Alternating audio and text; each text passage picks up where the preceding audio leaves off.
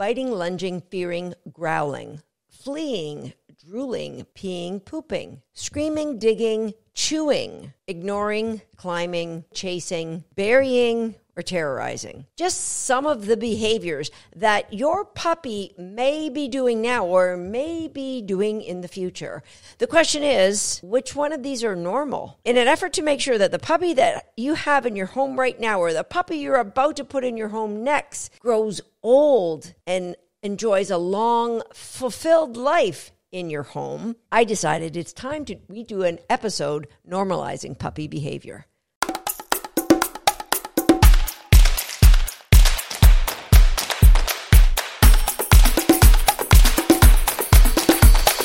Hi, I'm Susan Garrett. Welcome to Shaped by Dog. And you know, there's a wide range of what is normal for a puppy's behavior. And a lot of it has to do with like the breed of dog. For example, if I was in need of a service dog, it would be highly unlikely my first choice would be a border collie. Now, I love my border collies and I never would want to live a time in my life without a border collie in it. However, I would not call them as a breed the most stable breed on the planet. Therefore, there are a lot of behavioral challenges that you're going to have to face if you choose to bring a border collie into your life. Now, those are normal behaviors for a border collie puppy, but they wouldn't be normal behaviors, say, for most Labrador retrievers or golden retrievers or possibly even a standard poodle. So there would be better choices for me to choose for a service dog. So there is the breed of dog that will make a difference in the litany of behaviors that you may have to experience as a pet owner. There's male versus female in the types of behaviors that you may be experiencing. And there also is just individual quirks about the puppy you have. They may be 100% different than any other puppy of the same breed you've had before. They might even be completely different from other litter mates that were born in the same litter. But often it could be upbringing or how those puppies interpreted experiences while they were being raised in the litter of puppies. So all of this is to say, what is normal anyway? And what's so bad about being a little bit abnormal? Now, what I'm sure you are aware of as a puppy owner is that there's generally 2 fear periods that all puppies will go through. Now, some puppies will just breeze through these fear periods and you won't notice a thing. I can't remember a time with my Jack Russell Terrier puppies that I really noticed behavior changes during those fear periods. The first one being as soon after the puppy comes home from the breeder. Ideally, that is older than 9 weeks old, but the fear period might go from 8 weeks to 11 or 12 weeks old as they adjust to life without their litter mates, life without their mother, and life in your new home. A small fear period, you might just find that the puppy is a little more reserved, a little less outgoing, a little less bold, a little less confident. Now, the next fear period you may experience, but you may not, is the one that happens between 6 months and maybe 18 months of age. Now, that fear period coincides with that puppy's development of their hormones. And so you will see changes in behavior. You will see things that the dog will suddenly alarm bark at, like, what was that? And it could be like a statue in your backyard that they've seen every day of their life. It's okay. That is normal puppy behavior. So is a puppy that suddenly develops a fear of men, as my now 7-month-old puppy Prophet did when he turned 6 months old. He went so far as air snapping. Now, you might see a puppy that gets whale-eyed and stiff and lunges and maybe mouth bops or air snaps, as Prophet did, at what they're afraid of. It could be children, it could be men, it could be women. Now, that is normal behavior for many herding breeds. It doesn't mean that the puppy is flawed. That doesn't mean that there's a defect. We cannot expect puppies to grow up being perfect little beings. We have to expect that we have to put some work in. Now, why did Prophet have a fear of men? It's a reflection of my sad social life. But also, I live in the country, and so I clearly wasn't taking Prophet off the property and into environments where he would meet a lot of new people on a regular basis. Yes, I did it when he first came home very regularly, but who's to say when enough is enough? Now, I'm going to give you a list of some of the behavioral quirks that I've experienced with my most recent puppies. So with Prophet, as I said, he was afraid of men. I would say his fear of men might have been a 9 or a 10 out of 10, maybe not quite a 10. He did occasionally pee when a man would go to pet him, and he definitely lunged and air snapped. Today, I would call that maybe a 1. He seeks out men. In less than a month, he now is like, oh yeah, I love those men. There's still an occasion where if he is here at my home and Tater Salad is barking and Belief starts barking, that he will go, oh, high alert, there must be a danger. If he meets men away from the home or away from those two dogs, if those two dogs aren't barking, then he rarely even bats an eye at anybody that comes in the house. So very quickly, that went from a 9 or a 10 out of 10 to, I would say, at most, it's a 2 out of 10. So fear of men, I mentioned that I had house training challenges with him. Happy to report all of that is past. He now will happily come and tell me when he needs to go outside, or anybody. And yes, he has barked at inanimate objects in the yard that he has seen before, but that pretty much is beyond us. The latest one just came up this weekend at an agility trial where there was so much chaos and so much excitement and so much frenzy in the air. And when I took him on the first day, when I wasn't running, I was done for the day, I brought him back to be in that environment. We got a lot of good work in, but he was overwhelmed by all the dogs. So if a dog looked at him, he did the same kind of behavior he was exhibiting with men. That's great. I worked through that on the periphery, and I chose not to bring him back the next day. And I'm going to share with you at the end of this podcast what I did and what I recommend you do when your puppy shows any of these quirks, normal puppy behaviors as they grow up. Now, if you've listened to podcast episode number 203 and 204, you know all about the dietary challenges that I face with my next youngest dog, Thissy.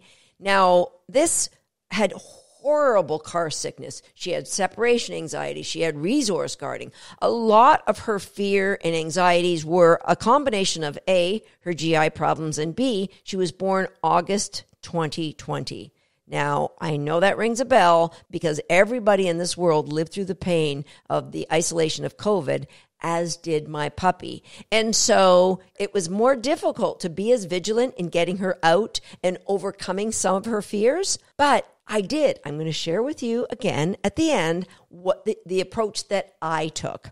Thissy also was very motion sensitive, had an incredible need to chase everything. Therefore, that created a difficulty in really creating value for walking with me or being with me or recalling back to me. Again, quirks in the behavior that we just overcame with good old-fashioned dog training. Now, this is Mother Momentum. I really didn't have a ton of challenges to overcome other than she was very confident and loved living life at an arm's distance away from me. And occasionally her inconsistent tug was something that we really had to work through, but no big problems. Swagger, my next oldest dog, was a singleton, meaning he had no litter mates. He had no need to share anything. And there was a whole bevy of challenges that comes along with raising a singleton. But here's the news flash, everybody. These quirks, as I describe them, these behavioral glitches are not who that puppy is. They only stay with the puppy if you start labeling the puppy and decide you got a defective one and that's your life sentence. All of the problems that I've listed, I have overcome. Yes, we're still working through the odd one with Prophet, and maybe there'll be more that pops up. I'm okay with it because I don't panic. I don't say, I got a defective puppy. I look at these behaviors as my puppy saying, hey, Mom, you missed a thing. We've got work we have to do. You missed a thing, Mom. That's all the puppy is trying to communicate with us, that we need more. So let's say you do have a puppy that gets their hackles up, that shows extreme fear. And from that fear, you will see possibly growling, baring of teeth, snapping, screaming, lunging forward. Those are not a sign that your puppy is aggressive. 99.9% of the time, it's a puppy showing extreme fear and feeling the need to protect themselves. I'll tell you, when I was at the trial and I saw that Fetty was not happy with the dogs that would come by and stare at him, all that I did was I gave him the cue to go between my legs. I backed against the wall and I gave him cookies. He was completely comfortable. 100% different. I'm not saying that that's what fixed him. That made him comfortable, more confident in that environment. I got him away from where the dogs were mostly traveling. I got him in a place of comfort. He was 100% fine until a dog came by, turned, and lunged at him. Then all bets were off. Now, he's never had a bad experience with another dog. It's just an expression of the fact I haven't got him out to as many places as he needed. Have I got him out to dozens of different locations and different environmental setups? Of course I have. But Prophet is saying at this point in my upbringing, we are not 100% confident. And I'm okay with that. So what happens now? First of all, I'm going to give you a list of things not to do. Super important you know this. Don't scold, don't shove, don't shame, don't shelter. So don't scold. That's a gut reaction. Our puppy is doing something we didn't expect. Unexpected needs to be, hey, that's wrong. You've got to allow that lizard brain of yours to not overreact, because scolding the puppy could take the confidence they have in you to protect them away, what little confidence is there. And they may feel the need to get even bigger and more puffy and more outlandish to try and scare away that which is they're afraid of. So number one, do not scold. Don't shove. Don't say to that puppy, oh, you're afraid of that kid? Come on, you can do it. Move, get in there. They're nothing to be afraid of. Can you think of a time when you've ever been afraid of anything? Somebody telling you there's nothing to be afraid of is not going to make it better, right? Then what if they started pushing you towards that which you're afraid of, even luring you with something you love? And you go, no, my puppy's going towards that thing with the cookie. Yes, but you haven't taken away their fear. The value they have for the cookie is at this time masking a little bit of the fear, but that is not a good protocol to overcome that fear. So no scolding, no shoving, no shaming. No thinking worse of the puppy. No thinking your puppy is defective. You have got to hang on to the reasons why you got that puppy in the first place. You've got to hang on to how much you love that puppy. Don't let any kind of disappointment or shame or guilt come into your relationship with your puppy. Think positive thoughts, because we can overcome what you're seeing right now. And finally, don't shelter. Some people go the opposite direction. Oh, my dog's afraid of kids and cars, where I'm never going to let them be near children ever for the rest of their life, and they're never going to see another car. The problem is that creates so much management in your life, and that cuts down on how much that dog can enjoy life. When you're afraid of something, you can't fully be a part of all that life has to offer you. So sheltering the puppy might seem like a good idea, but it really doesn't help that puppy grow and develop as they get older. They just keep those fears. And guess what happens? The fears don't go away on their own. Most of the time, they actually start multiplying. The intensity of what they're afraid of gets bigger and bigger. All right, so don't scold, don't shove, don't shame, don't shelter. And don't let anybody do that to you either. Don't let anybody let you feel bad because you chose not to discipline your puppy when they lunged at another dog. Don't let somebody say, hey, you've got to. You know, I had a friend visiting me just over the weekend, and she brought a male friend with her. And I explained, listen, my puppy may not be warm up to right away, especially because Tater Salad was barking at the time. So I said, let's just ignore him. And he was in an X-Pen at the time. And so this male friend said, well, why don't you just get a water bottle and squirt him? So this fella has had experience. He's raised his own dogs. That was his solution. So don't let anybody tell you what's best for your dog. You got to believe that this is a point of connection for you and your dog. Don't take that away by allowing somebody else to tell you what's best for your dog. So, we know what we don't want to do. What can we do? You're going to be curious. You're going to be compassionate. You're going to be confident, and you're going to be concerned. So, curious. Any quirk in your puppy's behavior is not something you're going to be disappointed in, and it's not going to be something that you ignore. It's going to be something that you're going to go, hey, did I just see you be a little bit worried? Did I see your ears go back? Go back to podcast episode number 4, where I talk about TEMP. Your dog's body language will tell you volumes before you ever get to the point where the dog nips at somebody. So be curious about anything you see and take it as feedback as, we got to grow more confidence, don't we? So you're going to be curious. You're going to be concerned. You're going to be compassionate. The next step of what you do is going to be, how can I protect or grow my puppy's confidence?